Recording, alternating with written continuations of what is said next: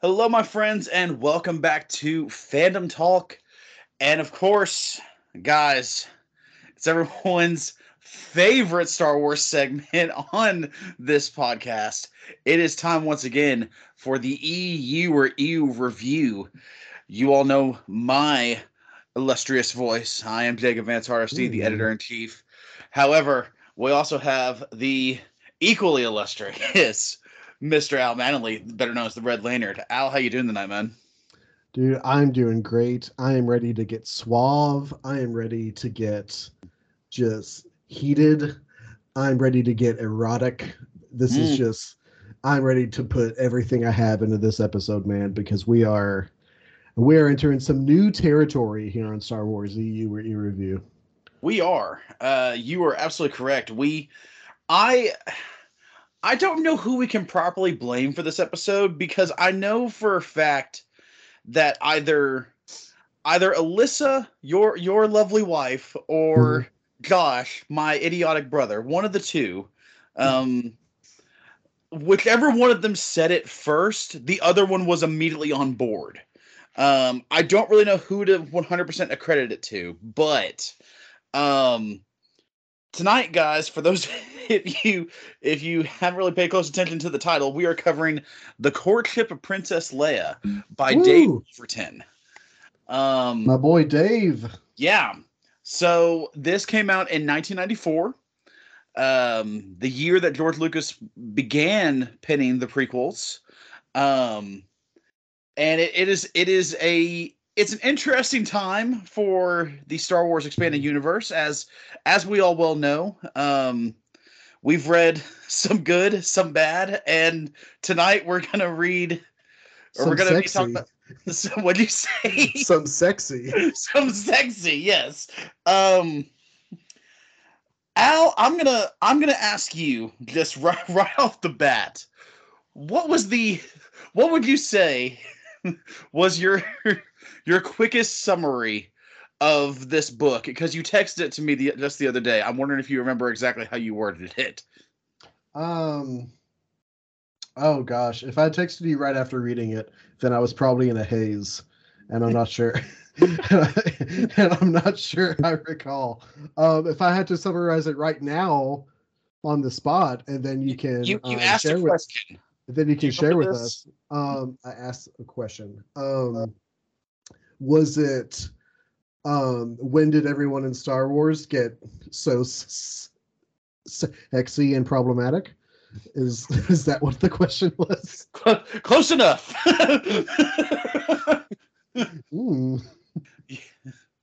You had actually asked why was old Star Wars so horny. That was a direct quote about this book. Hey, that's pretty good. That's pretty closely aligned to what I just said. It is. Spooky. Yeah, so this book, for those of you who don't know, we are going to get into a quick synopsis here in just a second. But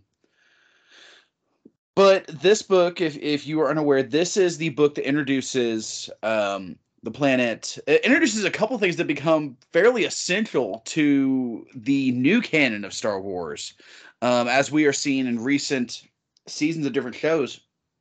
Excuse me. It introduces the planet Dathomir, which is the home planet of characters Darth Maul and Asajj Ventress. Because of that, it also introduces the concept of the Night Sisters. And that's about where it stops, because everything else that is in this book about both the planet and the Night Sisters has kind of changed in recent years. And we're going to talk about if that's for the better or the worse here in a little bit. Boy. Yeah, boy. But Al, I'll tell you what, if you don't mind, I'm going to kick it off to you. Ooh. I want you in the next few minutes to give us a brief synopsis of this book. Because this is because everything we're about to talk about, people, in my opinion, you need context for what is happening in the book to talk about. This isn't one that we can just kind of trudge through. We have to know what's going on. Mm-hmm. It's true. That's true. this is a discussion that definitely requires some context, and hopefully I can provide it well here. So first step, before we get into the story itself, this is very important. I need everyone to go hop onto your smart device or open a new tab in the window of your computer. However, you're hanging out right now listening to us. I need you to search for the original cover art of this book. Okay. And the reason why this is important is that I'm doing this actually. Okay, good. Because we actually own a copy of the original cover art. I believe this book belonged to my wife's grandfather. I want to say he collected a lot of the OG of Star Wars books as they were coming out. The reason why this is important is because on the original artwork for the cover of this book, there is a look on Princess Leia's face that I need you to understand is basically the expression she has throughout this entire book. I need you to get that, okay? Conversely, is it the cover where she's in the dress? Yes. Okay. Yes. In the dress with like the wreath kind of thing in her hair. Okay. Because I have the paperback with the Rancor on the cover, so that's no, that's not going to do it. It's not going to do it. I'm unfamiliar with what that picture is, but I can already tell you it does not have the same effect. It does not. No, you are correct. Okay. Conversely, also on the cover of this book, of this original artwork, is Han Solo. And I need you to know the expression on Han Solo's face is not descriptive of him at any point in this story, because he looks very calm and very resolute, and I would not use either of those adjectives to describe his behavior in the courtship of Princess Leia. So with those kind of ground rules set to provide a backdrop a little bit. So this takes place, the story itself, chronologically, takes place about 4 years after the events of Return of the Jedi. I believe I have that right.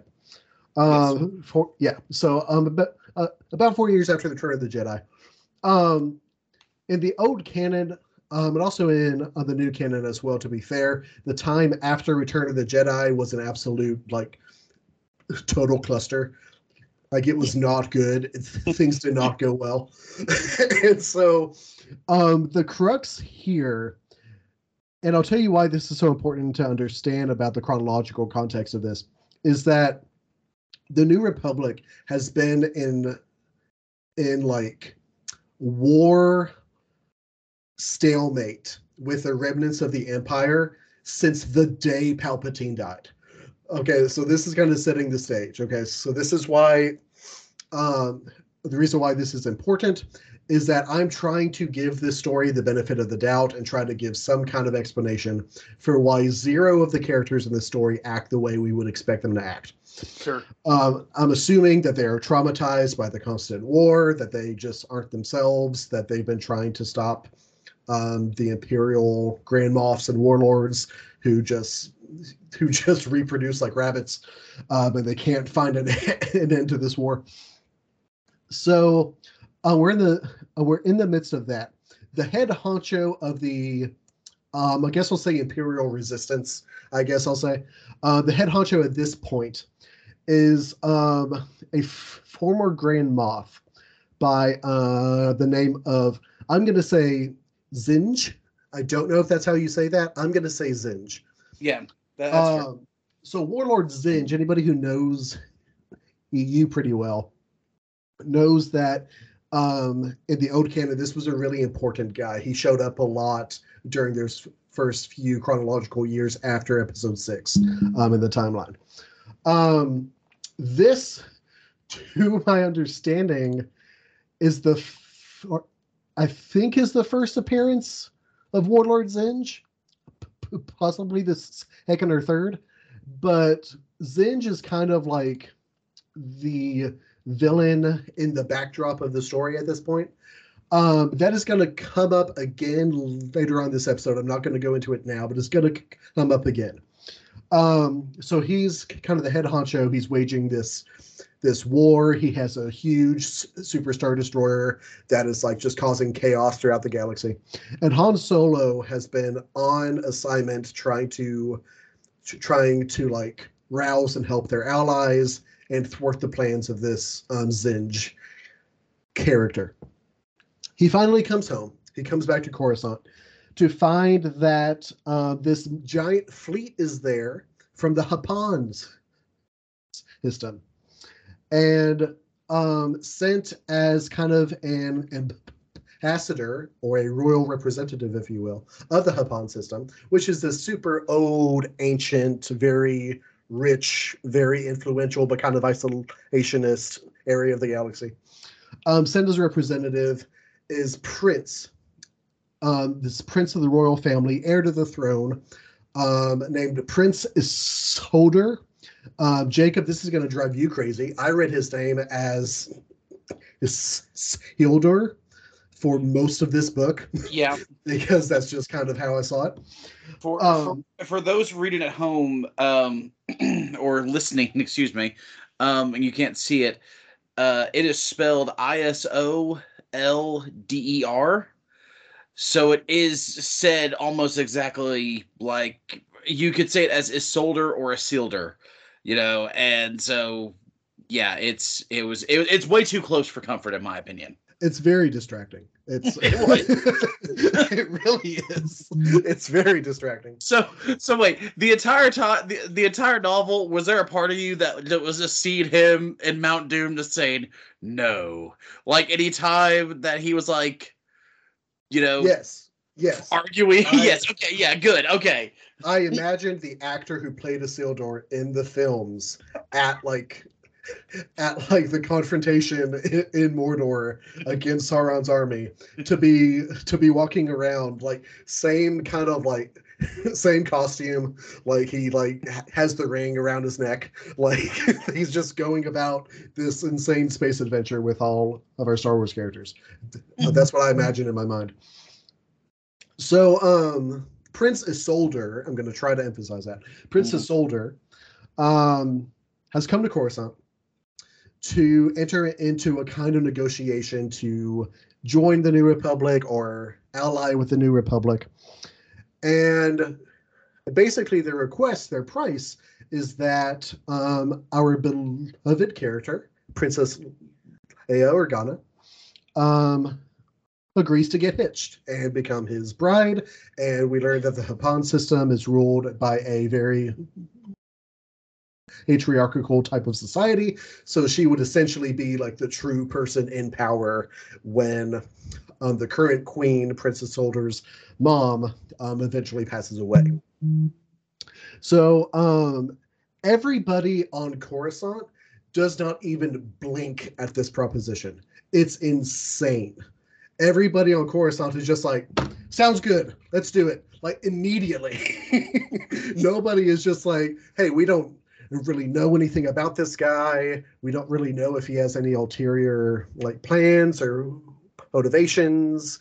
It's weird that he came here and not like his mom, who's really like in charge. Even though she does show up eventually. They are just kind of like, oh, Hapan's really rich and we're trying to fight a war against Zinj. Sounds good. Let's ship off the most arguably the most influential individual in the New Republic to go live on a system light years away. And just go do that for a while. And we'll try to figure out how to fight the war without her. Everyone's fine with this. The one exception, of course, is Han Solo, everyone's lovable rogue.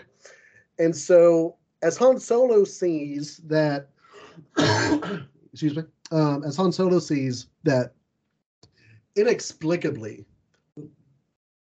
Leia is quickly falling in love with Princess Isolder over the course of like 2 days. It's ridiculous. He sees this happening.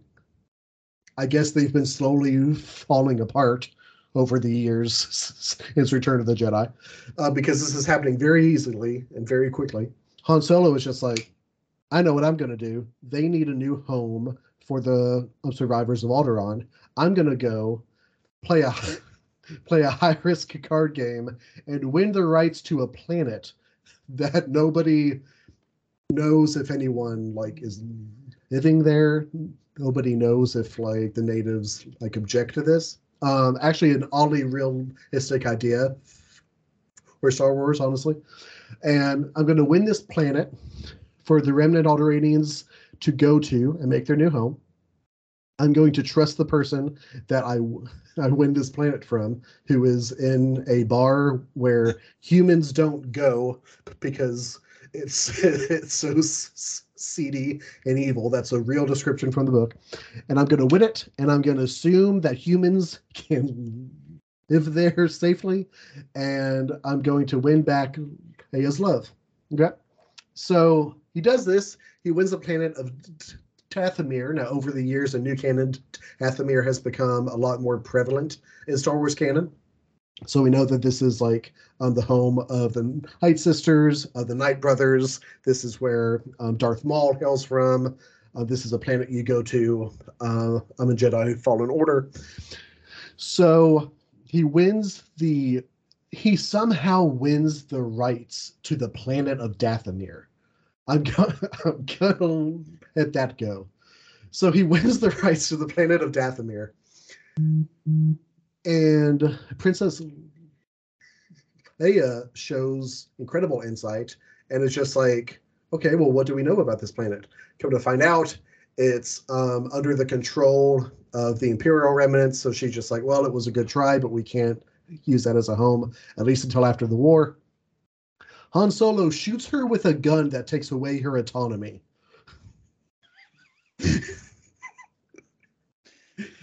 I'm not making this up. You're not making you're Han not making Solo anything up. Shoots her with a Hapan gun that was given as a gift. First of all, I know the Geneva Convention is not a thing in Star Wars, but that gun has to be a war crime. That's insane. What isn't it called, like the gun of command or something like that? Yes, it is. Yes. The only way it could be worse if it was called like the gun of subservience. It's ridiculous. Han Solo shoots her with a gun that takes away her autonomy and leads her onto the Millennium Falcon, shoves her into a compartment in the Millennium Falcon, unbeknownst to Chewbacca or C-3PO, until halfway through the trip to Dathomir, to convince her that the Alderaanians can live on Dathomir while it's being occupied by the Imperials. I don't know. I don't know why Han Solo acts the way he does in this book. It's insane. He is unbalanced. People realize that Leia is gone. Sets off a lot of alarms. Princess Older is just like, I'm gonna go win Leia back from Han Solo, because Isolde is like, I mean, he's a romance protagonist from the 90s. Like, that's what he is. He's just like, I'm going to win her back from Han Solo. I'm going to shoot her with my own gun of obedience. And I'm going to win her back and marry her, and everything will be great. We find out that the Queen of Hapan, Isolde's mom, is a psychopath in a family of psychopaths. And it's just like, well, if I find them, I'm going to kill Han Solo. And maybe I might kill Princess Leia. Who's to say? And Isolde's just like, well, can't have that. So he teams up with my favorite character in this book, who is Luke Skywalker. And Luke Skywalker, at this point in time, is trying to find records of the old Jedi temples and academies to learn how to rebuild the Jedi Order, essentially. So this takes place in time prior to the Jedi Academy trilogy by Kevin Anderson, which has become my standard of quality for the old canon stuff. So he's trying to find out. Now, I have to ask you a question. Okay. Sure. Because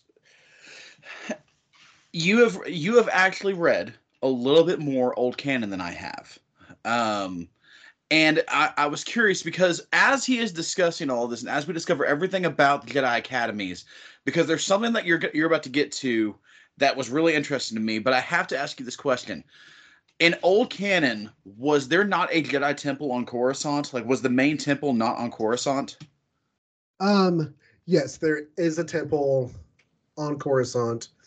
a part of the Ode canon. I'm not sure if it's translated to New Canon or not, but a part of the Ode canon is that the reason Luke is uncomfortable with having a temple there is that there's also the remnants of a Sith temple on Coruscant as well, and he believes that that is what obscured the Force to the Jedi's in the first place.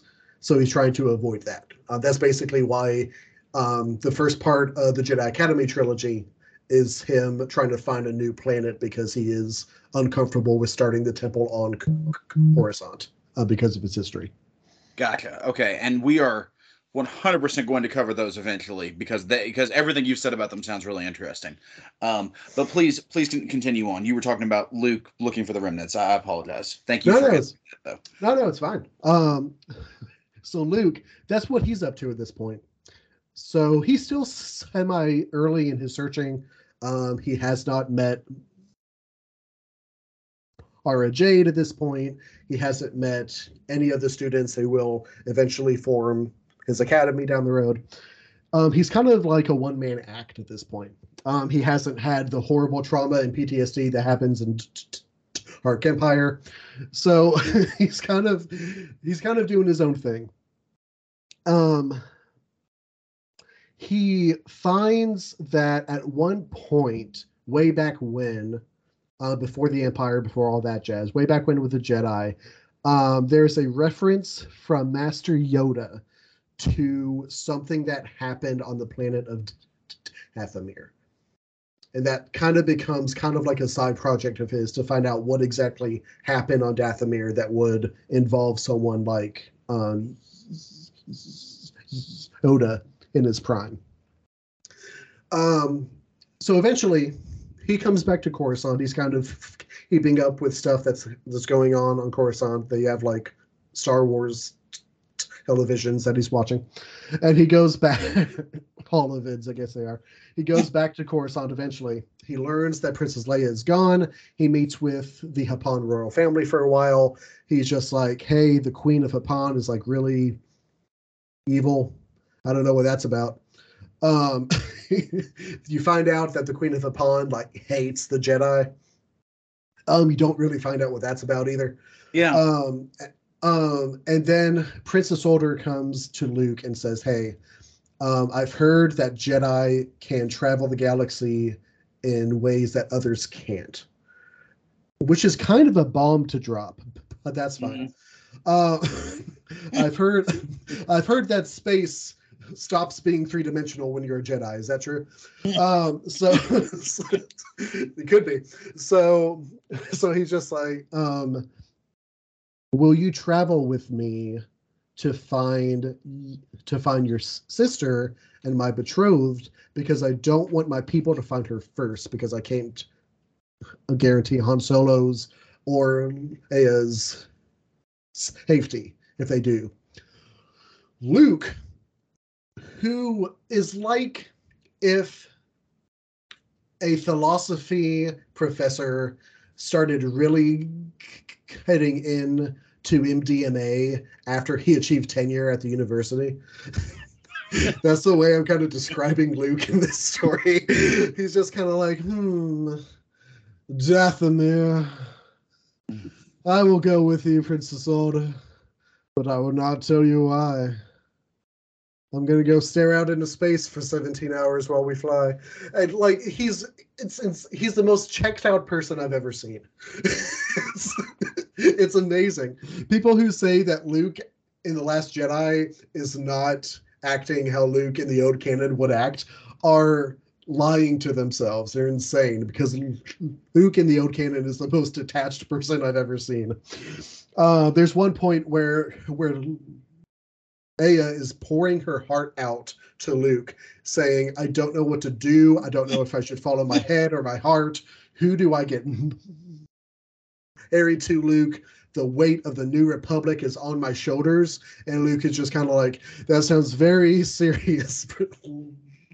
Hey, have you ever heard of Dathomir? It's crazy. It's the most disconnected from everything I've ever seen Luke, which is saying something.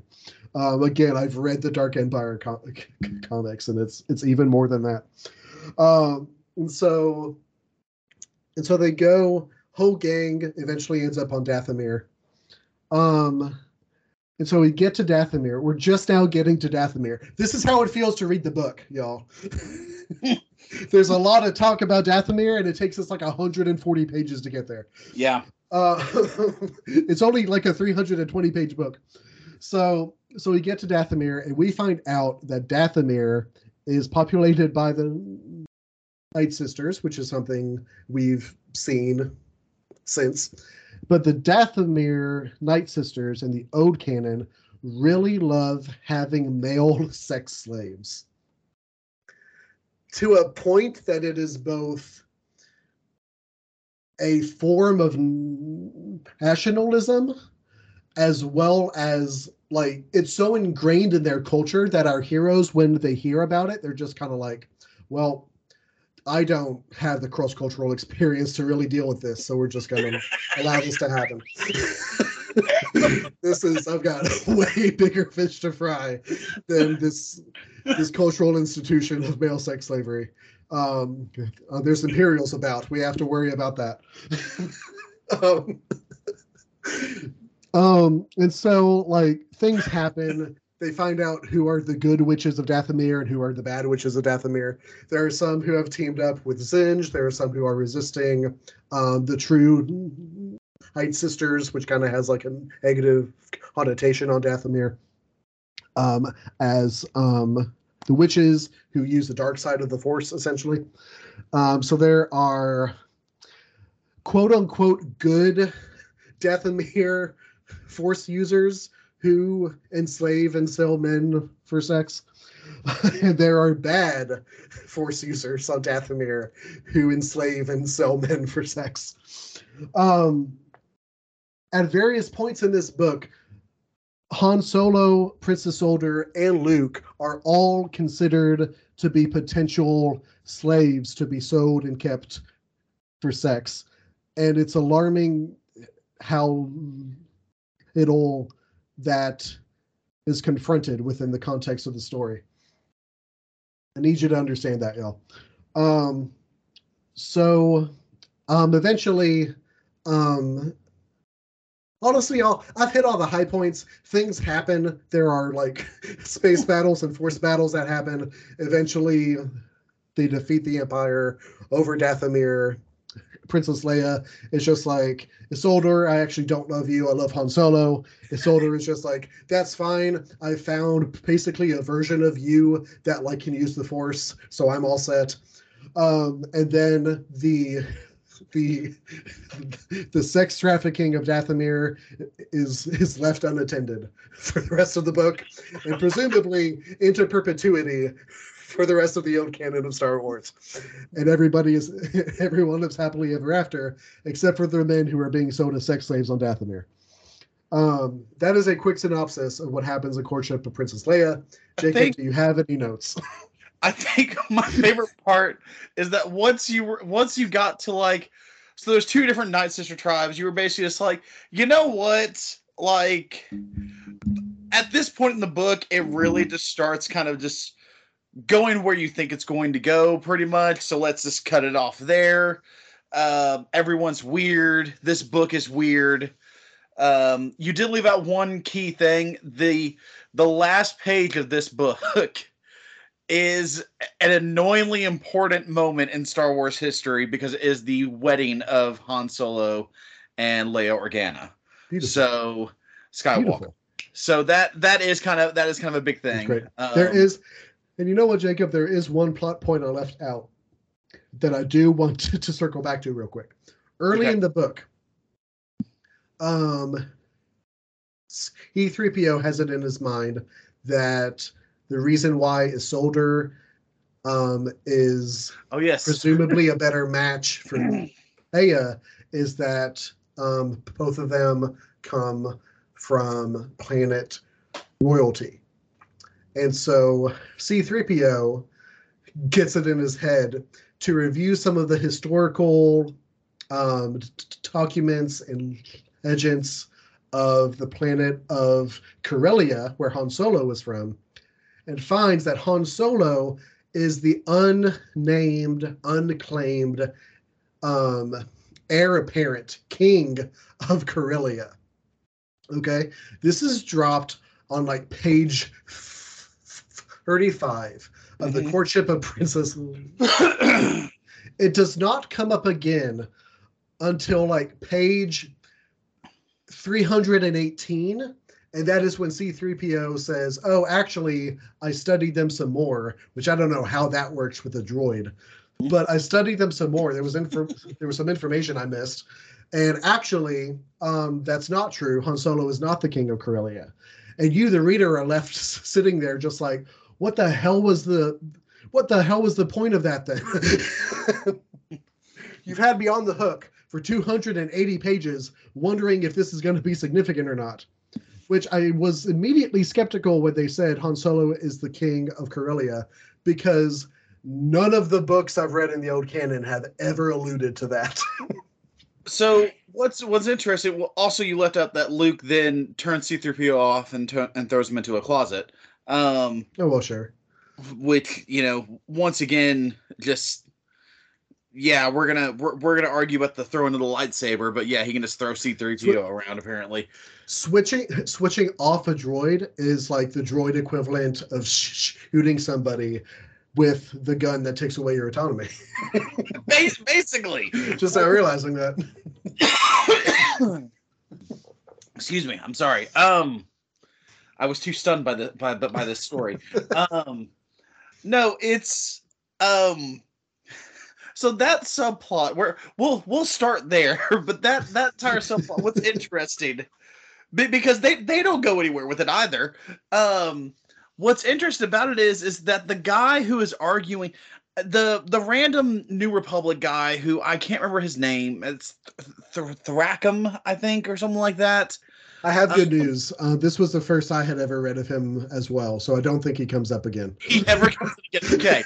It's basically his entire role in this. He is the leader of all the people on Coruscant. They're like, dude, you could absolutely go for it with this guy, with Isolde, and get us all the money. So I mean, for all intents and purposes, it's awkward because the New Republic is basically pimping out Princess Leia. That's exactly what they're doing. Exactly what they're doing. And we briefly see in like 8 or 10 lines of dialogue that Mon Mothma is fine with it. Yes, he is, which is insane. I can't think of something that Mon Mothma would be less fine with. So much so she actually tells Han Solo to basically back off, which is she turns around, she gaslights Han Solo, and is just like, well, I know that you've been kind of important to her in the past, but I think it's time for you to take a step back. And it's just like, what? I'm sorry, Mon Mothma, were you in a coma during the events of Return of the Jedi? Like, what are you talking about? It's not like they, led a strike team to, end the entirety of the empire, basically. But whatever. But no, so Thracum, or whatever the hell his name is, he makes the claim. Say Thracum, that's fine. Yeah, sure. Yeah, we're just stick with Thracum.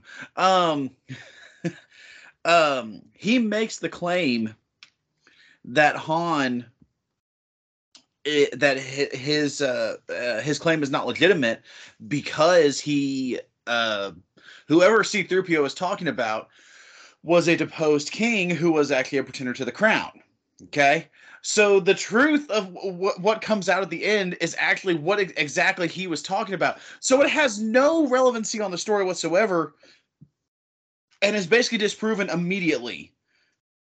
And yes. C-3PO has this like impassioned speech of like, I don't understand how what an ancestor does should lead the current claimant to be any less viable for the throne.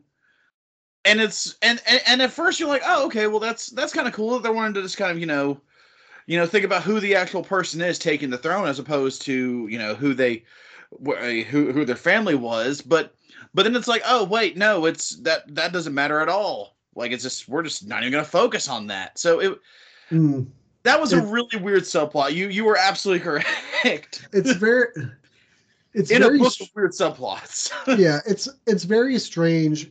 The whole idea, the politics are kind of discussed a lot in this book, and I say kind of because like they come up and then they're almost instantly abandoned, because there's what starts to be an interesting interaction between Leia and his older about like the idea of like ruling by birth and ruling through democracy, and the importance of inherent intuition of kings and queens versus like taking on a representative role for your people. And they start to talk about that, and Isolde really pushes forth this ideology, this almost kind of eugenicist ideology of just like, well, of course a ruler should be wise and good to his people. That those are the qualities that are bred into a royal family, and which is like a insane statement to make. And Princess Leia is just kind of like, you might have me there, I don't know. And you're just like, what? No, he doesn't have you there, Leia. What are you talking about? Like, I know you're a princess, but you just talked about how like, no, there's like hope in democracy and ruling through the people and through representation, and rules should be decided by like character and not by entitlement. And Isolde is just like, well, I don't know about that, because I think if you're royal, you should be entitled because you're already a great person to lead. And Leia is just kind of like, isn't your mom a psychopath? Like, that's what she should be saying. That's what she should be saying. But instead, she just kind of like, well, I don't want to talk about this anymore. And it's just like, no, don't be like, don't be Ben Shapiro when he talks to anyone over the age of 18. Like, don't immediately back out. That's ridiculous. Since we're already talking about him, not Ben Shapiro. Since we're already talking about him in this book, I am curious, what were some of your thoughts of Prince Isolde just throughout this book, just kind of overall as a new Star Wars character? Because he has a moment with Luke that I have to talk about with you here in just a second. But I want to hear your thoughts on him. I don't think there was a single page where I had a positive thought about Prince Isolde. Because he's introduced, and this whole time, this is great. It's scary. Everybody out there is about to see the fruit of this statement I'm about to make. It's weird how often Arnold Schwarzenegger has come up in the last few days for me. Because when Isolde is introduced, I immediately think that he is Arnold Schwarzenegger from Conan the Barbarian. Like, fair. That is what I'm envisioning, because that's what he's described as. There's this thing where he's introduced and he walks off the ship, and he doesn't have a shirt on for some reason, and it's just like the muscles in his chest were as long as the strands of hair to his shoulders. So I'm just like, I don't know what that means. Is he constructed like a fridge with arms? That makes no sense. So at no point does Prince Isolde ever express an idea. He goes into his backstory, and his backstory is kind of empathetic, because he talks about how his older brother, who should have been the heir, was assassinated. He talks about how he went on his own campaign to find the people who killed his brother and things like that. And so his backstory starts to get kind of sympathetic. But as far as what we see this character actually do and say, at no point do I ever feel like akin to Prince Isolde. Because, I mean, for one thing, he believes in the inherent autonomy of kings, which is an idea that is so unpopular in Western culture that it died out like before we figured out how bathrooms worked. He he, he shows up and like he's one of those characters. I guess he's like the male version of like Harry Sue, because for some reason he's just like he's good at everything he does and he knows a lot about stuff. He's just like, oh, Han, I see you're an expert pilot and you build and maintain your own ship. I build and maintain a ship 20 times the size of this, and it's faster too. And it's just like, okay, like just stop. This is ridiculous. He doesn't.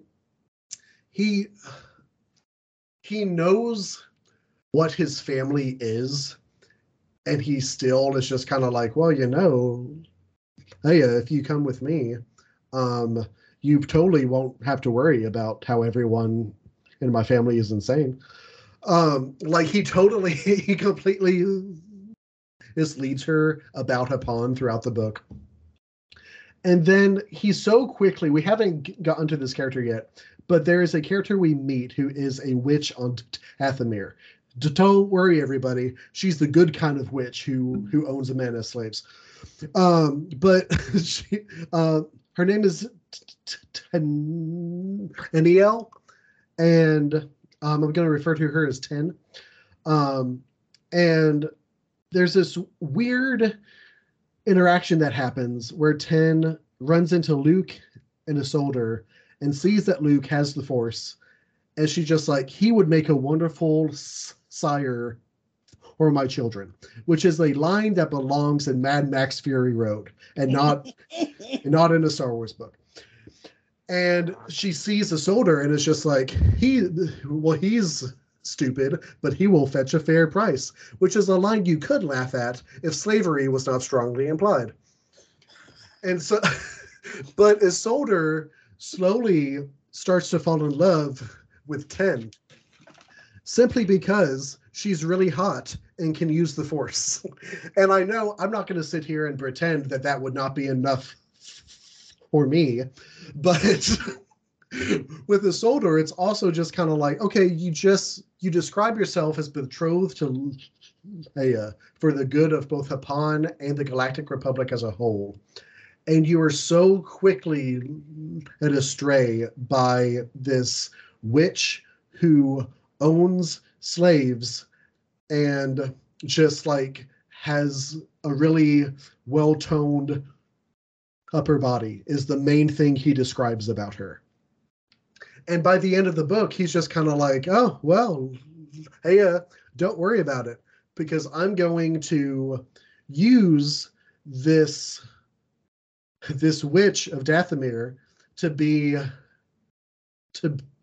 my betrothed.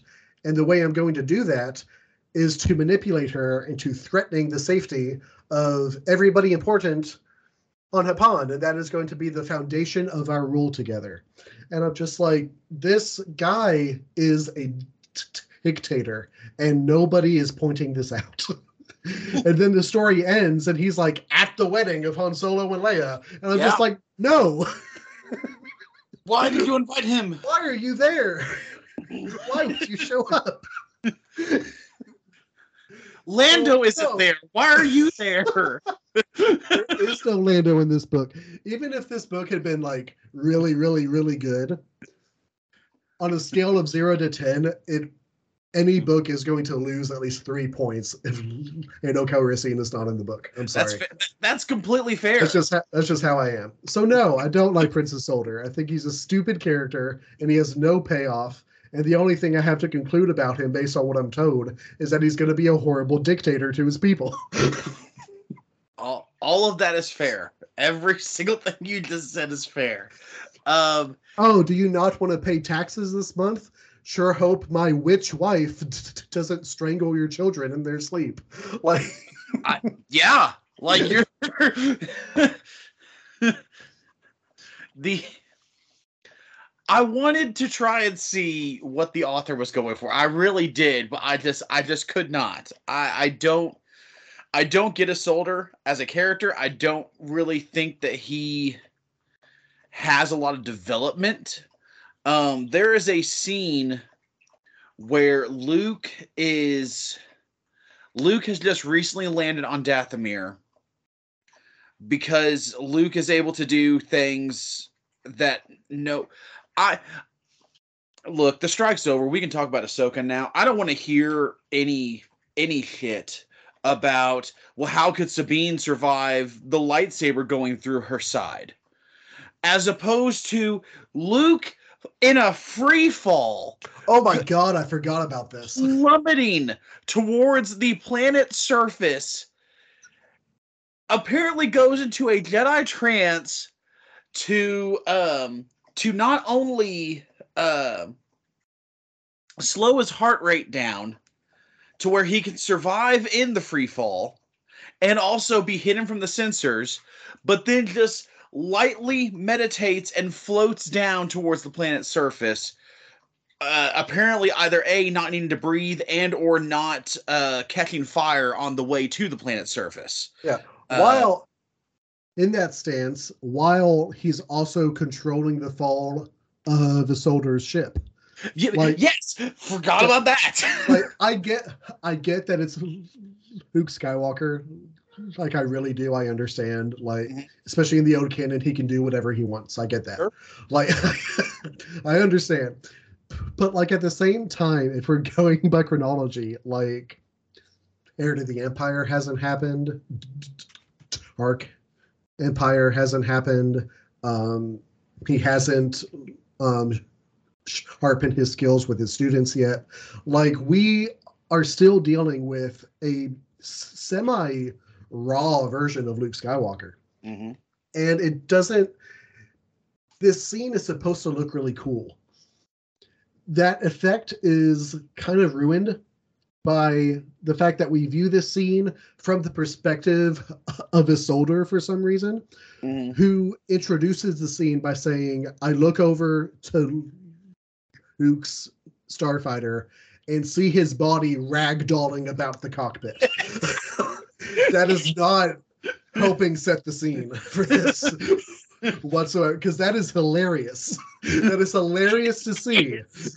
And I can only imagine that, Isolde looks up at the sky when he lands on Dathomir, and Luke is floating down in his trance, and every bone in his body is jutting out at a right angle because he ragdolled for like 3 miles into the atmosphere of Dathomir. So yeah. So starting off, that's like the first time we see Luke doing like anything like massive in this book. But as we go forward, okay, because like the entire time that we have this journey, I guess, between Isolde and Luke over the next like 3 chapters, before they both almost get captured and sold into slavery, which is, God, this book's weird. There's a point where Luke, also somehow R2 survived everything. That's another, which we don't even really know how.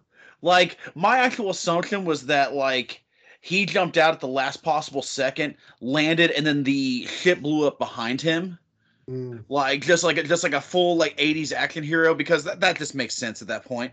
I assume every time something strange happens and R2 is involved in, like, a dangerous situation, my headcanon is that R2-D2 is constantly being protected by the Force Ghost of Obi-Wan. So he just has a Force shield just around his frame, just protecting him from all damage. He's just constantly saying, "I'm so sorry I didn't acknowledge you. Like, I'm gonna protect you." It's like, this will be our secret, R2. Yeah, yes. But so they start journeying, and I can't remember what else. Something else happens. I know the primary thing is the way he talks to R2, but something happens where he talks to R2 and he talks about someone, either someone like another being or someone like that. I can't remember, but a soldier loses his mind because he's like, how can you treat them as though they were on the same level as you? And we're like, there's a point where you just want to be like, whoa, okay. First off, let's not say they with a capital T right here. Okay, let's start there. Because of course there's long been the discussion of, and it comes up in this book too, but briefly, and then it's just kind of tossed to the side of, are droids on the same level as humans in the sense of care and concern? And for most people, they are not, except for Luke. Except for when he has to shove C-3PO into a closet at the end. But when it comes to R2-D2, Luke treats him the exact same way that he would treat Han or Leia or anyone else. It is a consistent thing throughout all the stories, so on and so forth. Even the sequels can't deny that. Or the sequel haters can't deny that in the last 3 films. But it's such a weird scene, and it's never brought up again. And it's never brought up again. Bronte is yelling. It's okay. Bronte's a good dog. Bronte is a good dog. I think she's agreeing with us that Isolde is kind of the worst. She too is getting worked up. She is. But it's never brought up again that Isolde sees everyone else around him except for Leia, basically, and Luke, who can do these amazing feats and not break every single bone in his body. They are the only ones that are his equals to him. And so much so that if anyone is lesser than him, they should be treated like the dirt they are. Because like, when I say he freaks out, anyone who has not read this and is just listening to this podcast might think that I'm being hyperbolic or that I'm, over exaggerating what I'm saying here. But no, he 100% freaks out. Like, his mind cannot wrap around. I think he even says something like that. So at that point, we start going into like Javert's soliloquy from Les Miserables, which doesn't work in the middle of this book. But yeah. So yeah. Just all of that to say, I agree with you. I hated Isolde, just the entire point of this book. And it is, you are a sucky character if the person that you are in direct conflict with used a gun that took away someone's autonomy, and we wanted that guy to win for some reason. Like, and I don't like saying that sentence. I hope this podcast never comes back to haunt us in that sense. But yeah, I hated Isolde so much. And like, I know that, like, we're just kind of going into like this character's flaws and things like that. And a good character can be flawed. That's like true of like all kinds of stories. But the issue with Princess Isolde here is that these flaws aren't ever addressed and they aren't ever changed. He has no real character arc at all, because the things he says and does that show him to be this very concerning and troubling individual, like, they happen and then they're skimmed over and everybody just kind of moves on to the next step of the journey, so that by the end of the book, you have this character who you're supposed to feel all warm and fuzzy about, and just like, oh, he's found true love and he's going to go and be like a good ruler on his planet, because we have no reason to believe those things because his flaws were never addressed. So it's not as if, oh, he started out the story like this, but now he's like this. Because every indication we have is very much, oh, he started the story like this, and he's probably still the same, but now he has like a hot witch he's going to marry. Like that's the arc for Princess Older. Which is not a good arc. Nothing wrong with the hot witches, but like at the same time, that is an issue. I'm all for hot witches, man. Hot witches in your area, like I'm down for it. But like, there's got to be some positive things in the mix. Sure. So you already addressed it, or at least said something akin to it, but I want to hear your thoughts because you already talked about how much you loved all of them. So really, just any of the three. Why are all of our favorite characters the weirdest they've ever been in this book? Oh man, I don't know. Because they were all just like every single one of them. If you gave me this entire book and told me it was and gave me different character names, I'd be like, oh, okay, that makes sense. It's very true. Like, it's wild because I've tried to go back a bit and kind of follow the book releases, like in real time up to this one, and like it was following up the Throne trilogy by Timothy Zahn. People have varying opinions of the Throne trilogy now, but at the time, the Throne trilogy was like the first Star Wars thing to be excited about in a while. And so like even though Zahn's Thrawn trilogy had some times where characters acted kind of weird, or like they had lines that didn't quite sound like them because they more matched like Zahn's style of writing instead of like their actual established character patterns. Even with those kind of weird things in it, the characters still felt like themselves. By the end of the Thrawn trilogy, you're just like, okay, this was a story about Han, Leia, Luke, and Chewbacca, and like I feel good about those characters now. With this one, it's so weird because it felt like I'm referring to just kind of science fiction writers at the time, it felt like they did not know how to write these characters in a book form. And I know that's not true because they just had the Thrawn trilogy come out. So they at least had examples to go off of how they might transfer to prose. And that isn't even including all of the other ones that came out before the Thrawn trilogy. But so you have these characters in Courtship of Princess Leia where they just kind of do things.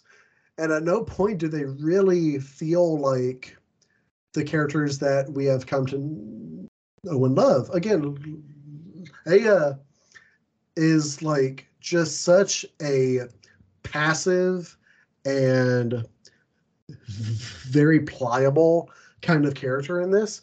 The only time I really felt like it was Princess Leia in this story is when she wakes up in the compartment of the Millennium Falcon, having like slept off the effects of the anti-consent gun, and she's like pissed at Han Solo. That's the only time Princess Leia feels like herself in this book, because she's fiery and she's like passionate about this, and she's like giving the business to Han Solo, and like and turning that guilt and that scrutiny onto him, not just him as a person, but the role and the symbol that he's come to attain and represent for the Republic. And she gives this really, really stabbing, really poignant speech about how Han has just kind of shirked his responsibility and the growth that he's had by doing something this impulsive, this selfish. And that's a really great moment for Princess Leia in this book. The issue is that does not happen again. Mm-hmm. The issue is that that's the first and last time she really feels like herself. Luke, I don't know what to say about Luke in the old canon, because he's insane. He really is. And again, he doesn't have an excuse to be yet, because all that's happened is Return of the Jedi. He hasn't like like, well, I won't get into spoilers for like Thrawn and like other stories yet, but like he hasn't seen the soul scarring stuff that he's gonna see in a few years. Sure. So there's no reason for Luke to be as detached and vacant as he is throughout this book. But so my biggest issue with Luke in this one was he was very inconsistent as it was, because and I get the whole concept of I always try to view any old canon book. I try to view it from the idea of what knowledge did we have about the Star Wars universe at that time, in the sense of, we didn't have the prequels yet. We didn't have certain ideas about who the Jedi were and what they meant and so on and so forth. But here's the thing, is that there's a point where Luke, because since Luke is searching for the academy, he's also, or for the ideas of an academy, he's also searching for a Padawan. And there's a point where he sees Isolde, Tiniel, or however you say her name. 10, and, yeah, I gotcha. 10, I call her 10, yeah. And Baruka, I think is her name, because she was originally part of the Sisters of the Wind clan, which is the good Night Sisters. Which sounds cool. Sounds cool. Name for a clan. Sounds cool. We are forgetting the slavery for a bit. Boy, I hope that soundbite. It's not a soundbite I ever want to have attributed to me. The more I think about it, but we're forgetting. We're putting that aside for the moment. Then she went to the evil Night Sisters, and then when she left, now she is afflicted by what she has done as with the evil Night Sisters, and the fact that her sister is leading them, and she has all these visions and so on and so forth. So Luke sits them down. Honestly, just real quick, she's arguably the most interesting character in the book. Absolutely. I wish we got way more of her. 100%. Her and no, the three main Night Sisters of the new characters were the most interesting parts to me. Because I liked Ogwyn, because Ogwyn is oddly like, because while they're discussing what Dathomir is, a lot of times like their major discussion is that, with the exception of the Imperial prison that is set up there, they are largely I guess primal is the word. Well, like pre-industrial at the very least. Like sure. Any blasters they have are like crude. They're older. A lot of them use like spears and like slings for weapons. Which is really cool, by the way. I really like that concept. But Ogwyn is very, I guess, politically inclined is how I would, or diplomatically inclined is how I would say, and the way that she speaks and leads, which once again also really cool. But I want to know more about that. Yeah. For anybody who did not read the book but did watch the Clone Wars cartoon, Ogwyn is kind of like a more positively aligned version of Talzin of the Night Sisters. Like she's more stable. She's very focused on like her people and her planet and things like that. Yeah, I definitely agree with that. Yeah, I think she is kind of, I feel like Talzin was kind of the mix between Gethzerian, who is the evil one, and Ogwyn. That was kind of their goal. Baruka, like you said, which is why Baruka is the most interesting, because she's the one we know the least about. But I'm getting off topic a little bit. But when Luke sits them all down, he talks about the Force. And he talks about the light side of the Force and how it's, he even references the Yoda quote of a Jedi uses the Force for knowledge and defense, never to attack, and never for anger. Okay. Fast forward. I don't know if you remember this part of the end of the book, Al, because I will admit the last like 50 pages run at a breakneck pace where you are just like, it is a massive space battle. They have this ability to turn the entire to literally block out the sun and turn Dathomir into the world of darkness, which is which It's man, crazy, man. If that was not Zinj, foreshadowed at all. Like that's just all of a sudden just, oh, the sun's gone. yeah, Uh, man. If Zinj had used that more often, he would have won the war like 5 years earlier. but anyways, I don't know why he was holding on to that for Dathomir. That's he was like, hang on, we gotta wait for the right time. Um, but no, there's a scene at the end where the entire point of the evil Night Sisters is they are trying to escape to get to a new planet, or to go to leave Dathomir and then basically spread their version of the dark side, or whatever you want to call it. Okay, because at this point we didn't have really an idea of what is there besides the Force, and are there different variants of the Force, and so on and so forth. so Force the anyways. and then what happens, Jacob? But there's a point where Han and Luke gets into a starship and he just starts blowing everything to hell. Okay, Yeah, it's awesome. No, that tracks. It's the first normal thing he does the entire book. It's really the only normal thing he does in the entire book. And even that is done in a weird way because he's like sitting cross-legged, controlling all the systems of the ship at once. Exactly. And it's just like, oh my gosh, Luke, you have 5 people with you who are doing nothing. Let them do something. But no, so there's a point where Leia's like, Luke, let's just try to just, get out of here. Let's just survive. We'll leave the Night Sisters alone, or let them do their own thing. Basically, I can't remember exactly how it's said. And Luke is just like, no, we can't let them escape. Get to the guns.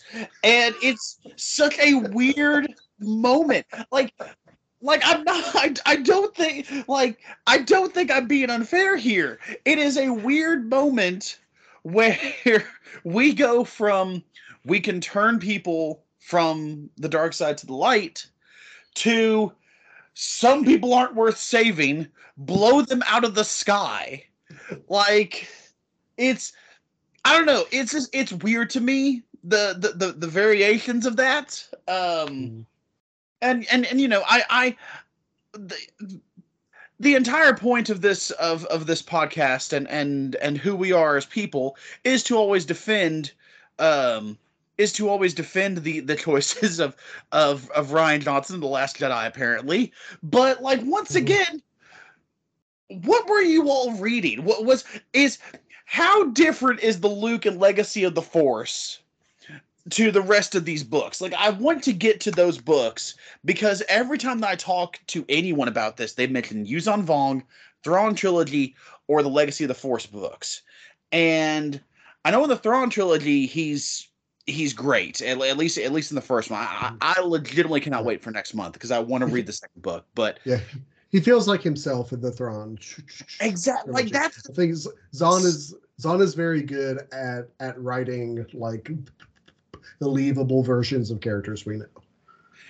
And I think that's the point of a lot of the older canon books and why they fail, or why some of them fail, is because a lot of these guys did not know how to write books based on characters that we knew. And I don't know if that's necessarily their fault, as opposed to any kind of editing issues of just being like, hey, so that gun of command thing that Han uses, like, I understand Star Wars was not its peak in 1994, but at the very least, it was big enough that you probably wanted to be like, hey, maybe Han Solo shouldn't do that. Like, maybe Maybe. I want to know who was the editor on this. But yeah, Yeah. it was I mean, really honestly, we've like in our discussion of like why these characters are doing things they wouldn't normally do, we kind of like glazed over Han, and like when arguably Han is the most like egregious example of this. Like Han, you take a character who had one of the most satisfying long form character arcs in sci-fi, where he's like this rogue, he's like this scummy kind of guy who's only in it for himself, and he slowly transforms into a friend, into a war hero, into being very self-sacrificial about things.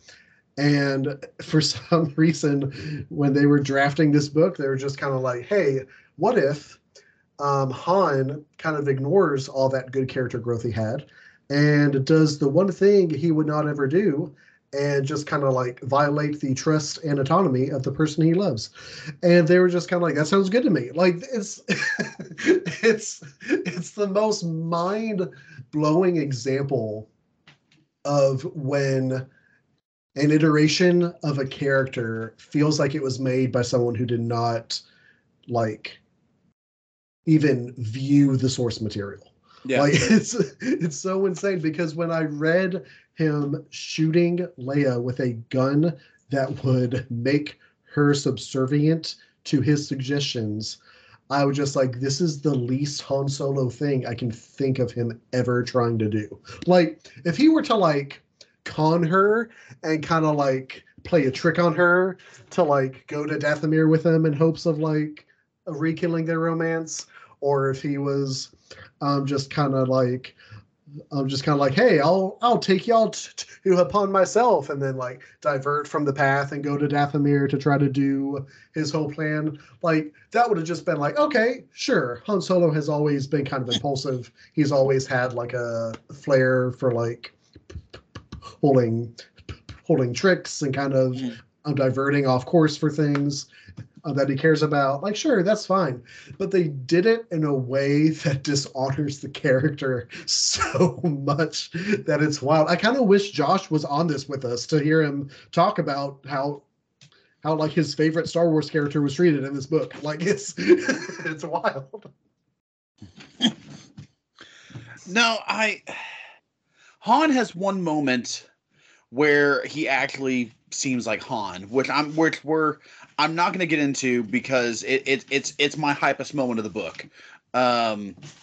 It's because let me tell you, it took 103 pages before I actually enjoyed something in this book, and it didn't. And it took a while before I found anything else. But you're absolutely correct, especially in the sense of like, you know, Leia is technically a, I don't like to say stagnant, I like to say static character, where very she is very set in her ways, and although she does grow as a character, she doesn't change as much as Han does from like A New Hope to Return of the Jedi. Does that make sense? Sure, yeah. Sure. Okay. Because he obviously has development. I don't want. I'm not trying to say anything bad about Princess Leia. I would never. Sure. Yeah, she doesn't have as far to go as Han does. Yes. Over the course of 3 films. Yeah. In a similar way that Luke doesn't, in a lot of ways. He does, but it's a very different kind of journey. Whereas Han, like you said, Han basically does a full turnaround on who he is as a person. And reading this book after reading Heir of the Empire is one of the more jarring effects of any kind of reading that any kind of series that I've done, because all of them are so different, and it's so weird to read a story where they are all fairly accurate to what we see in the films, and then all of a sudden we get whatever's happening in this. But yeah, Han is, And he's also also there's a point where he starts like speaking in like this weird like almost like a Shakespearean-esque tone. Do you know what I'm talking about? No, what are you talking about? Okay, hang on. Okay, it's early. I swear I'm not insane. Okay. Because it's when he's first. It's actually okay. It's before he. Okay, I know why you're confused. I usually try to yes and you on this show, but I have no idea what you're talking about right now. It's Oh my gosh. I swear. Okay, Wherefore art thou, Dathomir? It's not that weird. I'm sorry, that'd be Luke talking anyway, just kind of like softly speaking to himself in a corner because he's a weirdo in the old canon. I just love that people are just like, yeah, Luke Skywalker is kind of off in The Last Jedi. And then you go back and you read the old canon stories, and like Luke Skywalker is a person that if you saw on the street, you would cross the other way. Like he.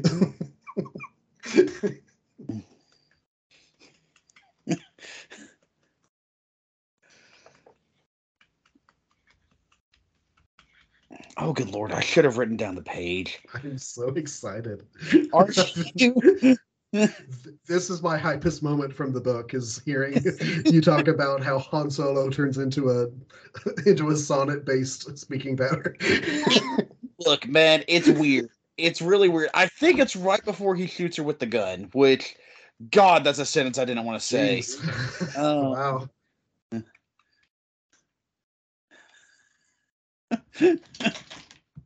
Okay, that's the card game, so it's not there. It's while he's talking to Leia. I know that because it sounds like he's trying to impress her in the weirdest way. That's true. Han Solo he comes off as very cringe in this book. I don't like to use that word very often because like it's one of those words that is used all the time. It's kind of lost what it originally meant. But like cringe is a good word for how Han usually acts in this book. Like it's very strange. Yeah. Okay, I'll tell you what something you could talk about while I'm doing this, because I know you better have remembered this. Talk about how great C-3PO's song is. Oh, dude. Like it's incredible. It's incredible because it comes out of nowhere at all. And Leia is not entertained by it. She's just like, no, C-3PO, stop. Because C-3PO composes and writes this song about how wonderful Han Solo is. Because Han has manipulated this droid into becoming his wingman, which is a great sentence. And so C-3PO is just kind of like, oh, honey, she is going to be in love with you by the time I'm done with her. And so he has a throwaway comment where he's just like, I've written like 15,000 other verses to this song if you like to hear them. And it's just a song about how great Han Solo is, and he's a hero, and he's the king of Corellia, which again, C-3PO, a droid, scanned the records to know that Han was seemingly the heir to Corellia, but he missed the fact that it was fake. However, he's able to write like 15,000 verses of a song in the style of other songs he has studied. It's just kind of like, how do droids work? I want to know, what is the standard for how a droid works in the Star Wars universe? Because that seems so inconsistent. Just like, oh, well, he read this account, but he skipped over the footnotes at the end because that's something that computers do whenever they read a document and analyze it. It's so wild. But no, I wish I could hear that song. I wish it was set to actual like tablature so that we could hear it with the full effect of what it was meant to be. Because Han Solo, what a guy. What a guy and what What a a king. man. What a man and what a king. What a man and what a king. Ironically, that is how I also describe Josh on his birthday. Yeah. It's what a man and what a king. That is fair. Oh, man. Okay, apparently I've gone insane. I'm starting to think you don't have the bank statements to back up your talk. Like Apparently. I could have sworn you know what's crazy is like there's going to be like TikTok or something now, like later this week of me being like, I found it. It's true. Everyone stay clued for that. I can't wait. I might reactivate my TikTok account. Like that sounds amazing. Oh man. Okay, anyway, moving on. I'm sorry. But I mean, bottom line, Han Solo's a psychopath in this book. So, like, that's the important part we need to be taking from this. Whether he sounds weird or not, he's a psychopath. But you know, because once again, I forgot that the last thing he says before he shoots her with a gun of command is, "You always liked rogues," which is a terrifying thing to hear before you basically lose consciousness. What a horrible thing to say. Exactly. But okay, we're gonna we have talked about this book and things about it longer than I had anticipated, anyways.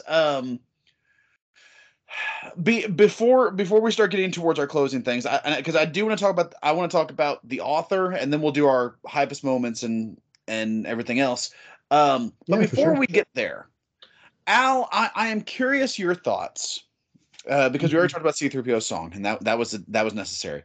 I am curious your thoughts on how the Night Sisters and the planet of Dathomir in itself evolved from what we see in this book, which there are things that I really enjoyed about them in this book. I actually like how they all have different kind of forms of magic that they use. I thought that was kind of cool. There will never be a point where I see a Rancor and I'm not happy. Unless it's actually chasing me. That's the only time. To see one in real life. Exactly. That's the moment I'd be like, oh no, never mind. But every other time, if Rancor shows up in a Star Wars, in a piece of Star Wars media, I am hype. But I'm curious what your thoughts on the Night Sisters and how they evolved from what we see here in '94 to what we see in. I mean, really, well, let's just say Clone Wars, probably, because that's when they're really kind of revamped. Yeah, for sure. I mean, here's a soundbite for everybody to save out there. It is a shame that slavery is preventing me from saying that Dathomir is so cool, because it really is, man. Dathomir has a lot of really cool stuff in it. And the Night Sisters and the characters there have really interesting things about them. I loved that the first thing we really see as far as how the Witches of Dathomir use the Force is from the character 10 when she's fleeing the Night Sisters, and she basically like summons a Force storm with like huge winds and strikes of lightning and things like that. It kind of reminded me of some of the sorcery that Zana does in the Bane, the Darth Bane books. And so I thought that was really cool. It's kind of sick that on the main evil Night Sister in this, at Zarion, her version of using the Force is to like cause a brain hemorrhage in people and just kill them. Like that's honestly really sick. It's a very there's always a discussion of just like, well, how dark side is the idea of using the Force to like choke somebody? Is it inherently evil? Is it just like another way to use the Force? Using the Force to kill somebody with a brain aneurysm is like a really good way to show that they're using the dark side. That's like it's so efficient and so intense and just so like such a savage way to attack somebody with the force. Like there's no confusion on what the intent behind that is. Like there's no possible outside interpretation of killing somebody by causing a hemorrhage in their brain. And so it's just such a solid way to like to set somebody in that role. And I think it's interesting. I mean, we kind of see small spoilers for the Ahsoka show, but like we kind of see some throwback here because we find the Night Sisters in Courtship of Princess Leia, and their real desire is to get off planet and to basically spread out and see what there is out there, see if they can recruit other people, see what kind of power and dominion there is to gain for their sect. And in Ahsoka, we find a group of Night Sisters who also want to leave where they're at and go see what kind of power there is to be found in the galaxy. And so it's kind of cool to see that parallel there, this idea that, their connection to the Force is so strong that it's almost outgrown their sense of home on Dathomir, that it's calling them to something greater than just where they are. And I think that's a really interesting kind of angle to have for an antagonist motivation. I kind of wish they explored the connection between the Empire and the Night Sisters a bit more than what they did. It seems like the Night Sisters and Githzerion were very much kind of at the whim of the Empire, and at the kind of whim and decision and order of Warlord Zinj. And I get that they were just kind of using that as like a bargaining chip to getting their own ship and getting off planet. But I kind of wish there was just a bit more there to kind of expand upon, who originally sought that partnership out? Like, what did the original version of their agreement and their alliance look like? And so it'd be interesting to have kind of explored that a bit more. But no, it's just really cool. I mean, like the seeds are there. The seeds for our now modern understanding of what Dathomir is and who the Night Sisters are.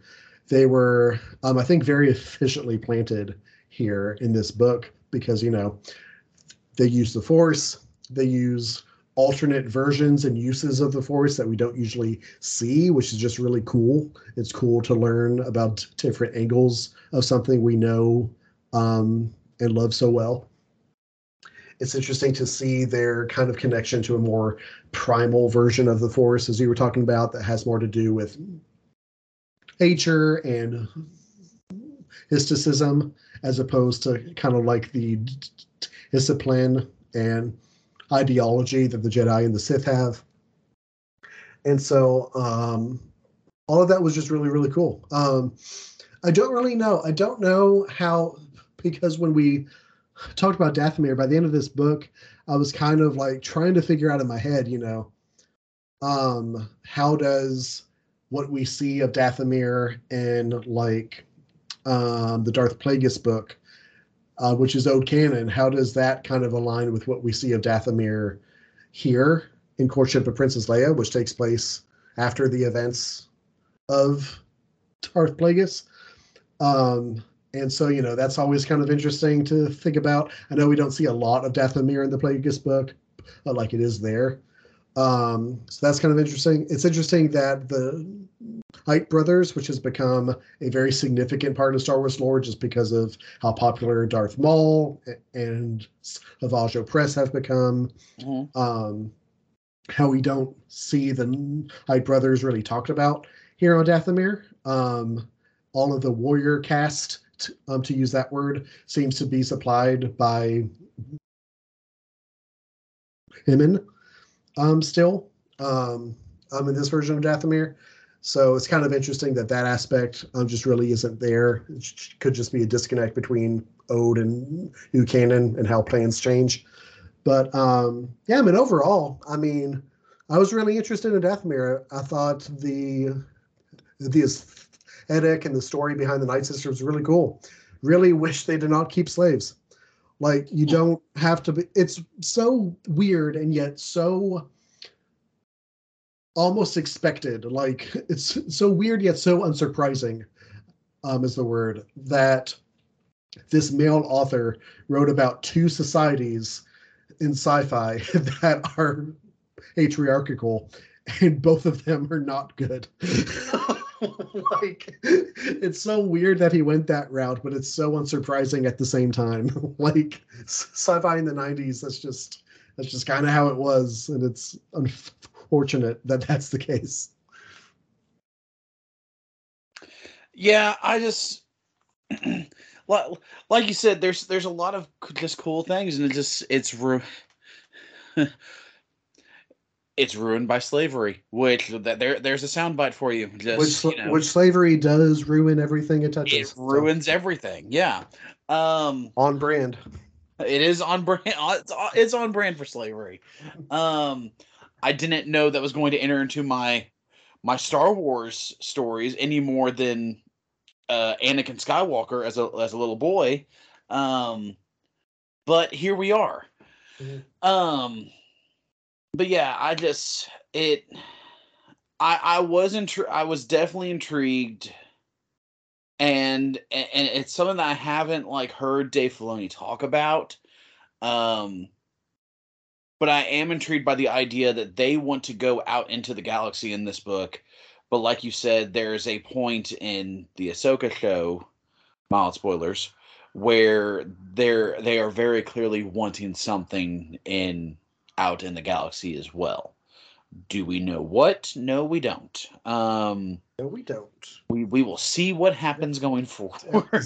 Zero spoilers for Ahsoka. The end of that show asks more questions than it answers. So. It does. It does. It's very good, but it does ask more questions than it answers. But no, I think a study into the entirety of the Night Sisters, which I'm honestly surprised we don't have more, due to the popularity of characters like Asajj Ventress and Merrin from the Jedi games. It's infuriating. It is. Which and it's like, I mean, you have, I know she's busy, but good Lord, give that to Claudia Gray. She would just destroy that. It'd be awesome. But alas. This book, I will say the one thing that really bothers me about Dathomir and the Night Sisters and the Force Witches is that this book really goes out of its way to glaze over the fact that bad things are happening on that planet as part of their culture, and it's kind of whatever to our characters, because it's odd that there are so many themes that come up in this book in regards to Dathomir that have very obvious analogs to indigenous people in the real world. The fact that the rights and ownership of a planet can just be won in a card game by random people who haven't ever gone to that planet. And at one point, Han Solo shows up and talks to this patriarchal society of indigenous people, and is just like, actually, I own this planet, and I'm not a fan of how you're going about things. Like, the most on the nose that colonialism has ever been is in this book. And it's just kind of like, the Night Sisters and the women who live with them, they don't have a lot of technology. They aren't as advanced as we are. They don't have all these things. They're primal and they're savage and things like that.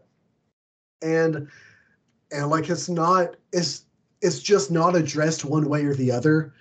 So you're just kind of left kind of wondering what the author's intent was and what he's trying to say.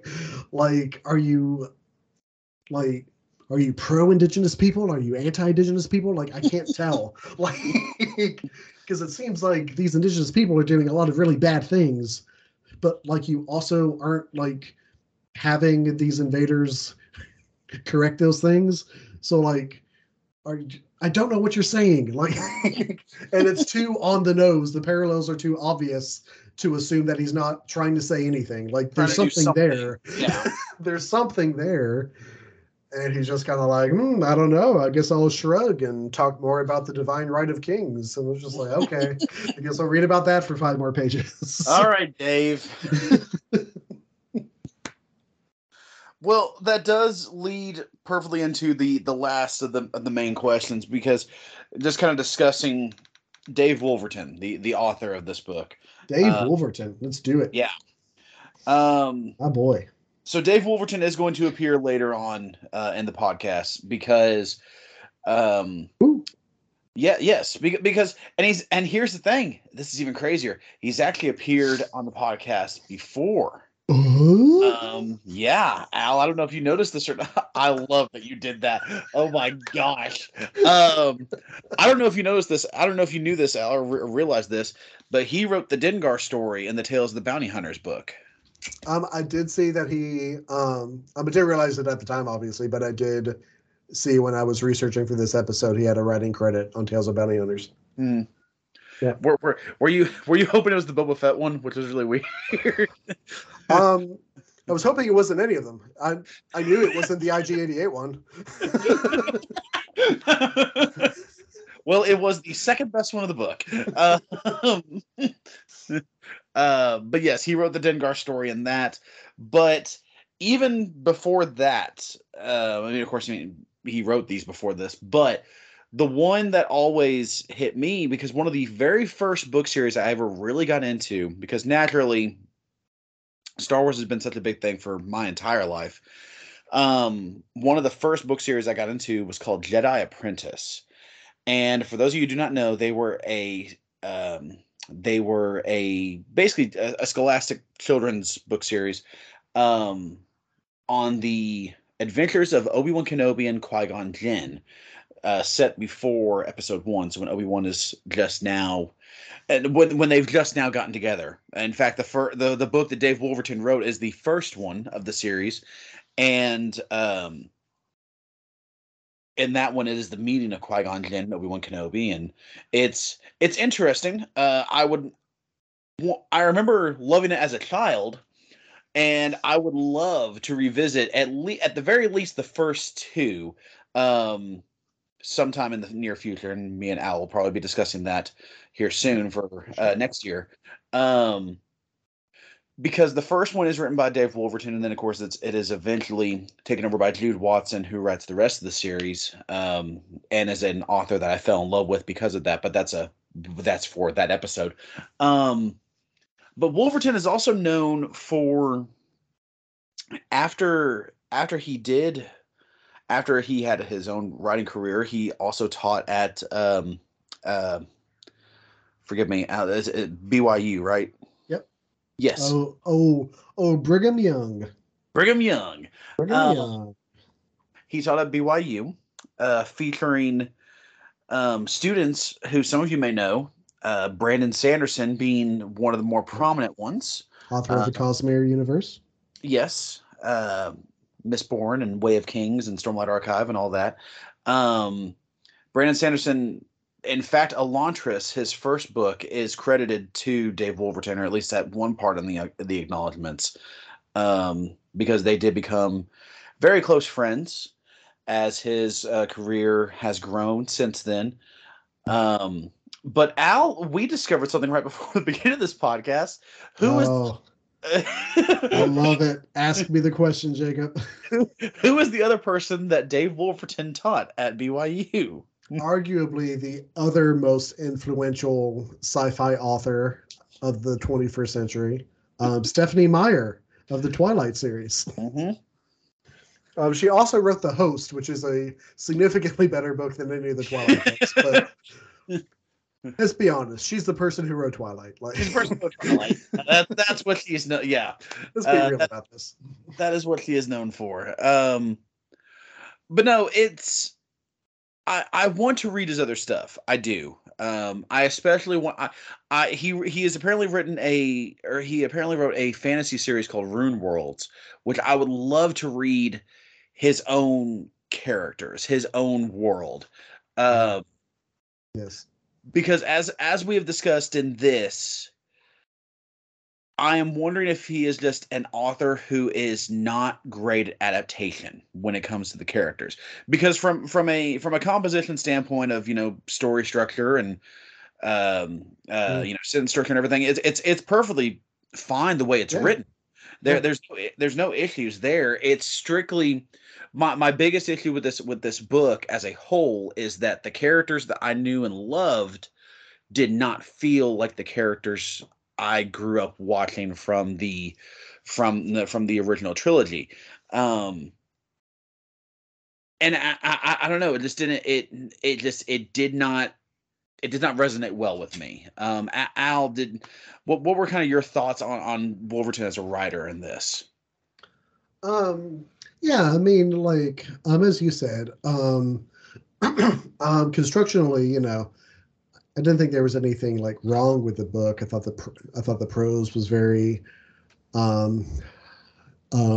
readable. I didn't have any issues with that.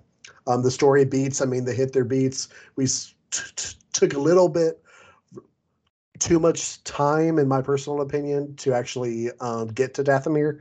But once we got there, like, things progressed very fast and very well, so that it didn't feel like a slow read.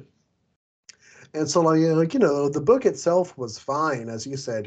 There's just the things in it are just weird, and the small glimpses of commentary that we got that seemed to like tease some insight into what the author was trying to say, but then gets abandoned very fast. That was kind of frustrating. I don't know if he did that because, it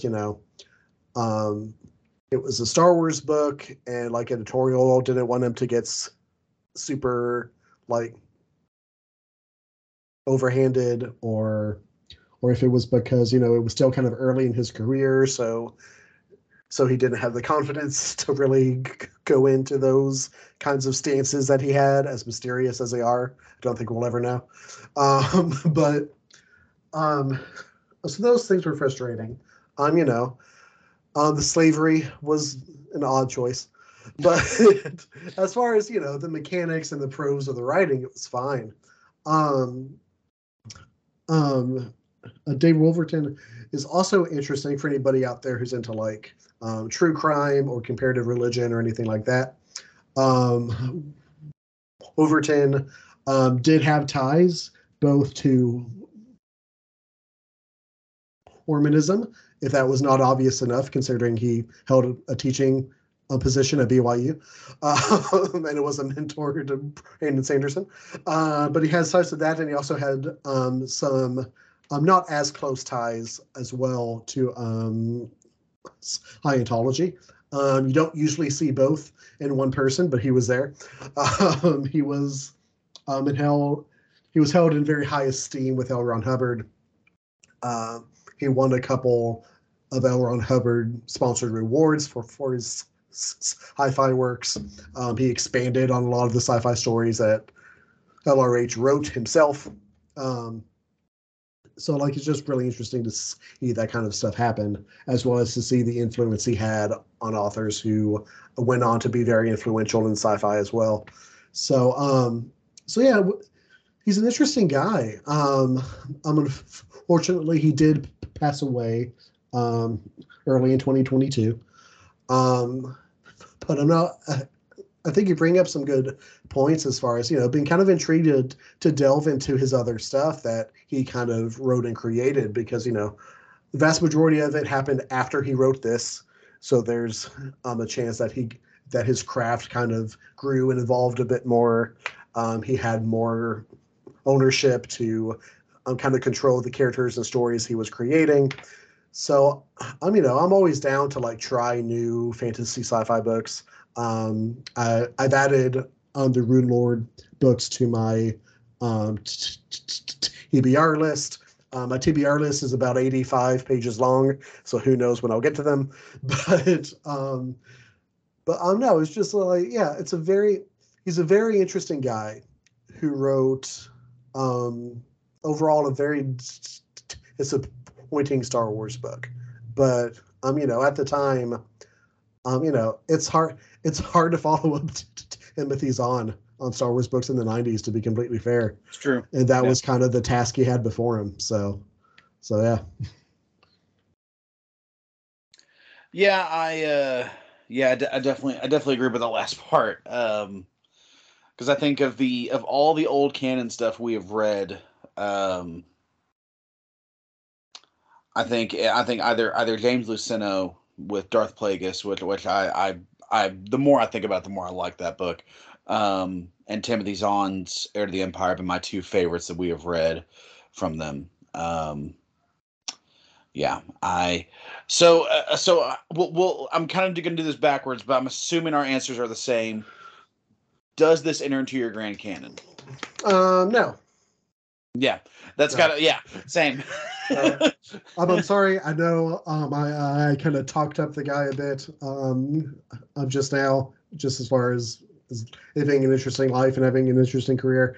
But no, the things that happen in this story are very silly and dumb, and they don't get into my grand canon.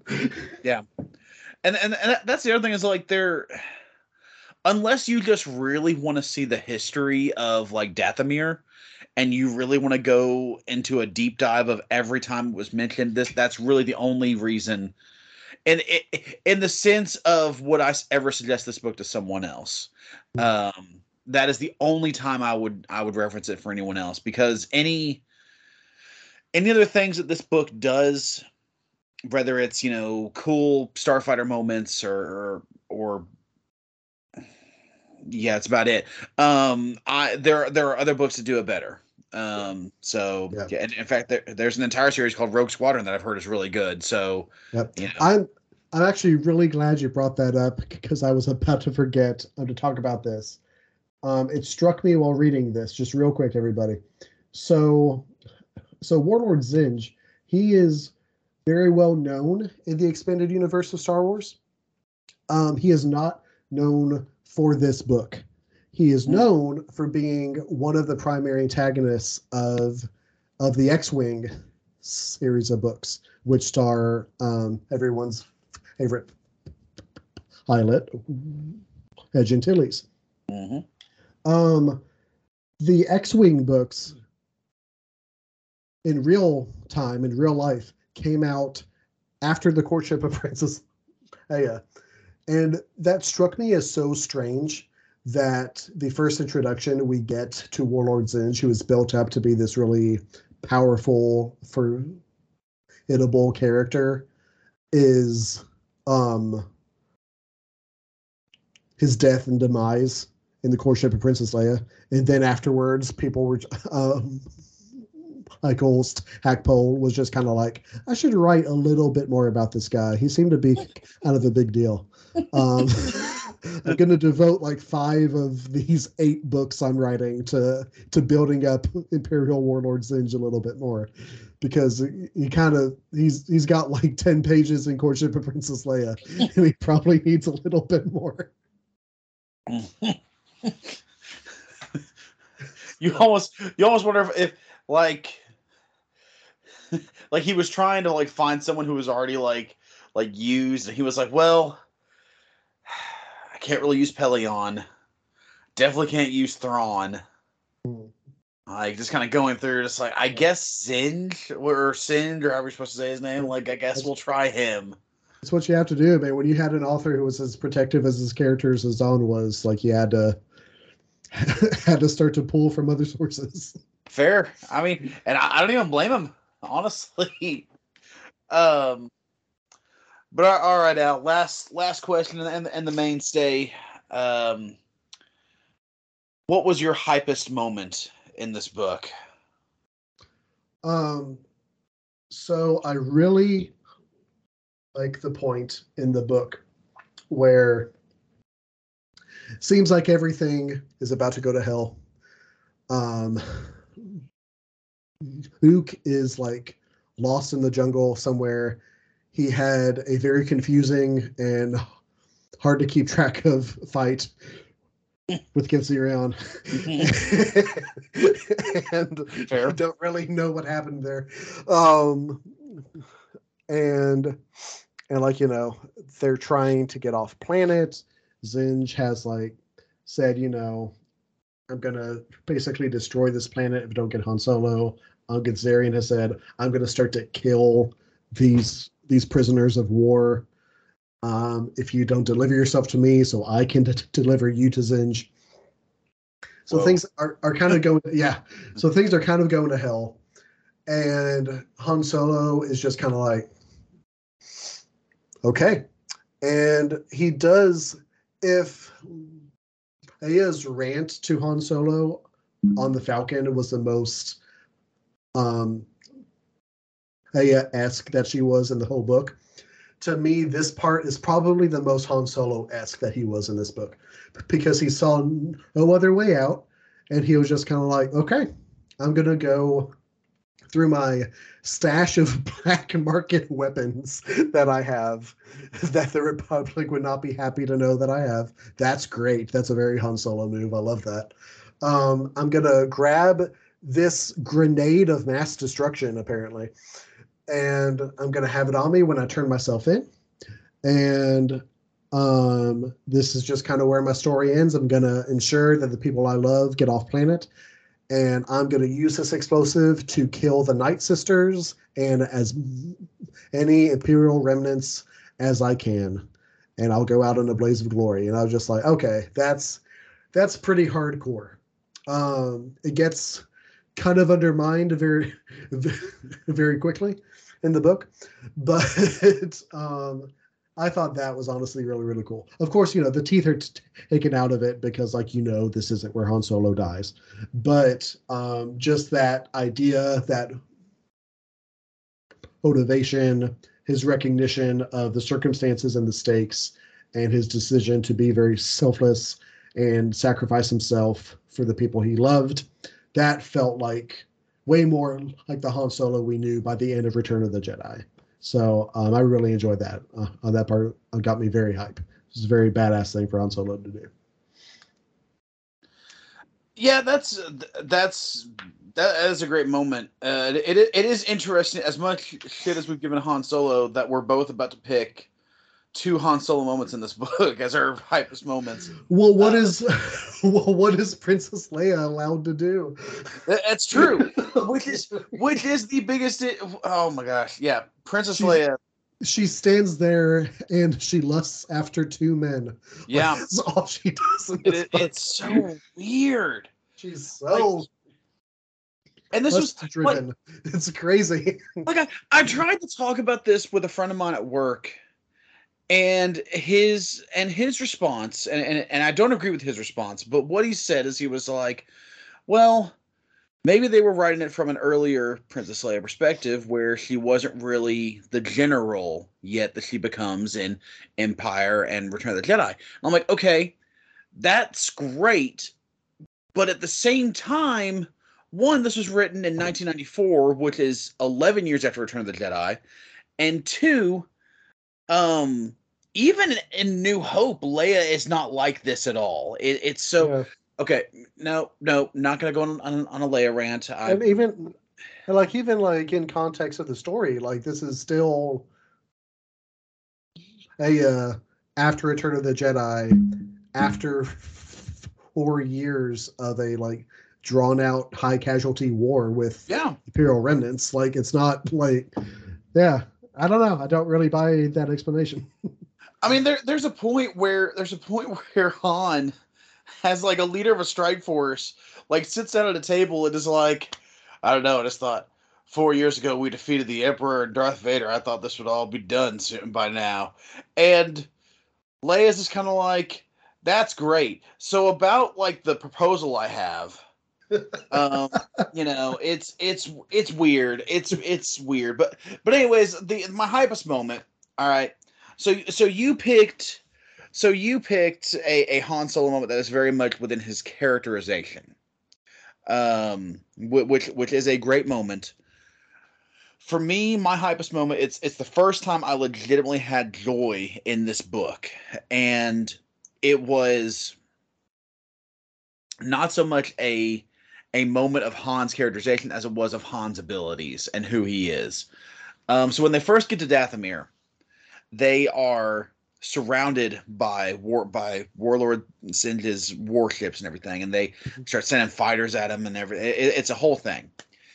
And what they have around them is basically a ship graveyard, for lack of a better term, where just these husk of different Star Destroyers that have been used for scrap for parts, or different shuttles that have been brought there as basically a blockade for Dathomir.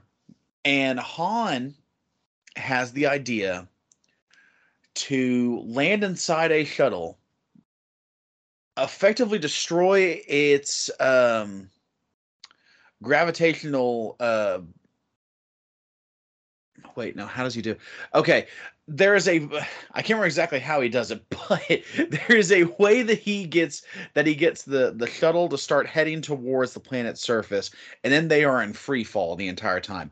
The same way that Luke was when his body was ragdolling around around his starfighter. Yeah, but he was fine. but he was fine. However, Yeah, they're not ragdolling, because what they are doing is he wanted to get the TIE fighters that were attacking him to basically slam right inside the shuttle. He does this by shooting an array that is still attached to the shuttle, which then explodes in a shower of sparks.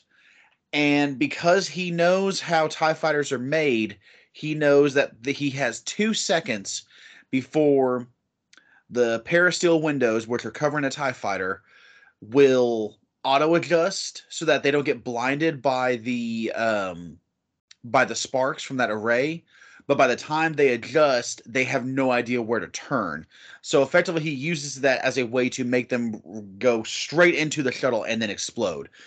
Then, while the shuttle is free falling from the planet, he manages to time it just perfectly to where he's going to fly the Falcon out from the shuttle. It's going to land on the ground in a shower of fire and destruction. And then they have to use the Falcon to get away just far enough to where they're going to where Zinj would assume that everything was destroyed within the shuttle. It's a really cool, like it reminded me of it reminds me of the Kessel Run scene in Solo. Like it reminded me of that. It reminded me of him escaping the Star Destroyers in Empire Strikes Back in the asteroid field.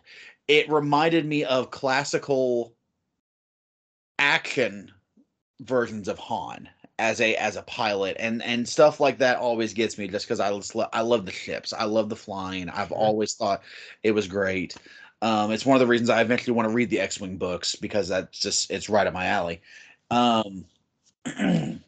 So yeah, that's my hypest moment. And those like 6 pages were the first time in this book that I was just like, finally we're getting to something that I want to see. And so yeah, that's why it is my hypest moment. All right, Al, any closing thoughts on or anything that you have not said about Courtship of Princess Leia that you really want to? Because I never want to talk about this book again. I'm in love with it. Yeah, I mean, like, look, even in Star Wars books I don't like, I still find ways to have fun. Just stopping every few pages to wrestle with how ridiculous this story got. Like, that was still enjoyable. Shout outs to my wife, because when I first decided to start my Star Wars EU journey so many years ago now, it feels like. Um, I remembered that she had always talked about how she had read The Courtship of Princess Leia when she was in high school, and there was some fun stuff in that book. So I was about to start with that one, and she stopped me and said, "Well, you should read Throne first." And I was just like, "Oh, okay." Unbeknownst to me, not realizing that she had probably saved me from being turned off from the Star Wars Fair. expanded universe forever if I had started with this, but still kind of given me a nudge to read this one still because she knew I would enjoy how nonsensical it is. But so shout outs to her. No shout out to Josh because I see why Alyssa suggested this book. I don't get why he did, because it so violates characters that he loves so much. So no shout outs to Josh on this one. I gave him enough of a shout out when we covered Shadows of the Empire. So he only gets one.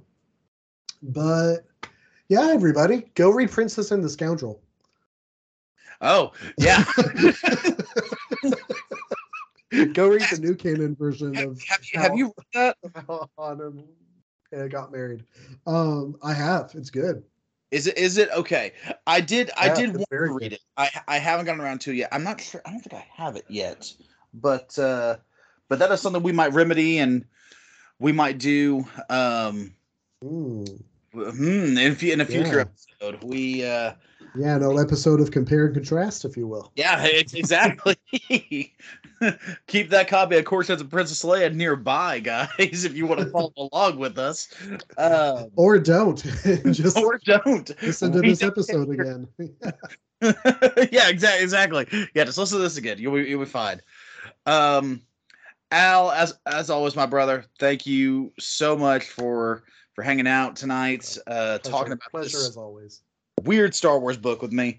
Of course, next month, guys, we are continuing. I can go and tell you the next 2 months actually. Ooh. Yeah. So next month we do have the second of the Thrawn trilogy, which is Dark Force Rising, Yeah, I believe. Dark Force Rising. Yes. Okay. Which is in my brother's car somewhere. I need to get that out and start reading. And then in January, we are going back to the High Republic era for Fallen Star by Claudia Gray. Arguably my favorite of the first three, honestly. Star. End of that trilogy, end of phase one of the High Republic. Yeah. And just a really good book. It's going to be fun. Fantastic book. I cannot wait to talk about that with you. Especially because I know no spoilers for phase 3, which has recently started. So I have no idea where it's going to go from the end of that book still. Dude. Oh my gosh. I've read like 2 issues of the Starlight comic book that's come out since. And that is about it. So I'm on the train. I'm just kind of like, okay, Charles, so where are we going? You've had me wait for a very odd phase 2. So what are we doing here? It is. I am intrigued to see how phase 2 connects to everything else. I'm eager to learn. Yeah. Yeah. But anyways, these are all questions for another time. These are all books and comics and things to read for another time. So thank you all so much for hanging out with us. We love you all. We're going to see you soon. And literally the day after this airs is going to be the first episode of Christmas Fest by Al and Jenny featuring Jingle All the Way. Jingle All the Way. And let me tell you guys, it is incredible. And they've got some great episodes all throughout planned for the rest of Christmas Fest. So I'm really excited for the rest of them. So you do not want to miss out. We love you all, and we'll be talking to y'all soon. Hope you all have a wonderful evening. And as always, remember that fandom is for everyone. You guys have a good night. Slavery is bad.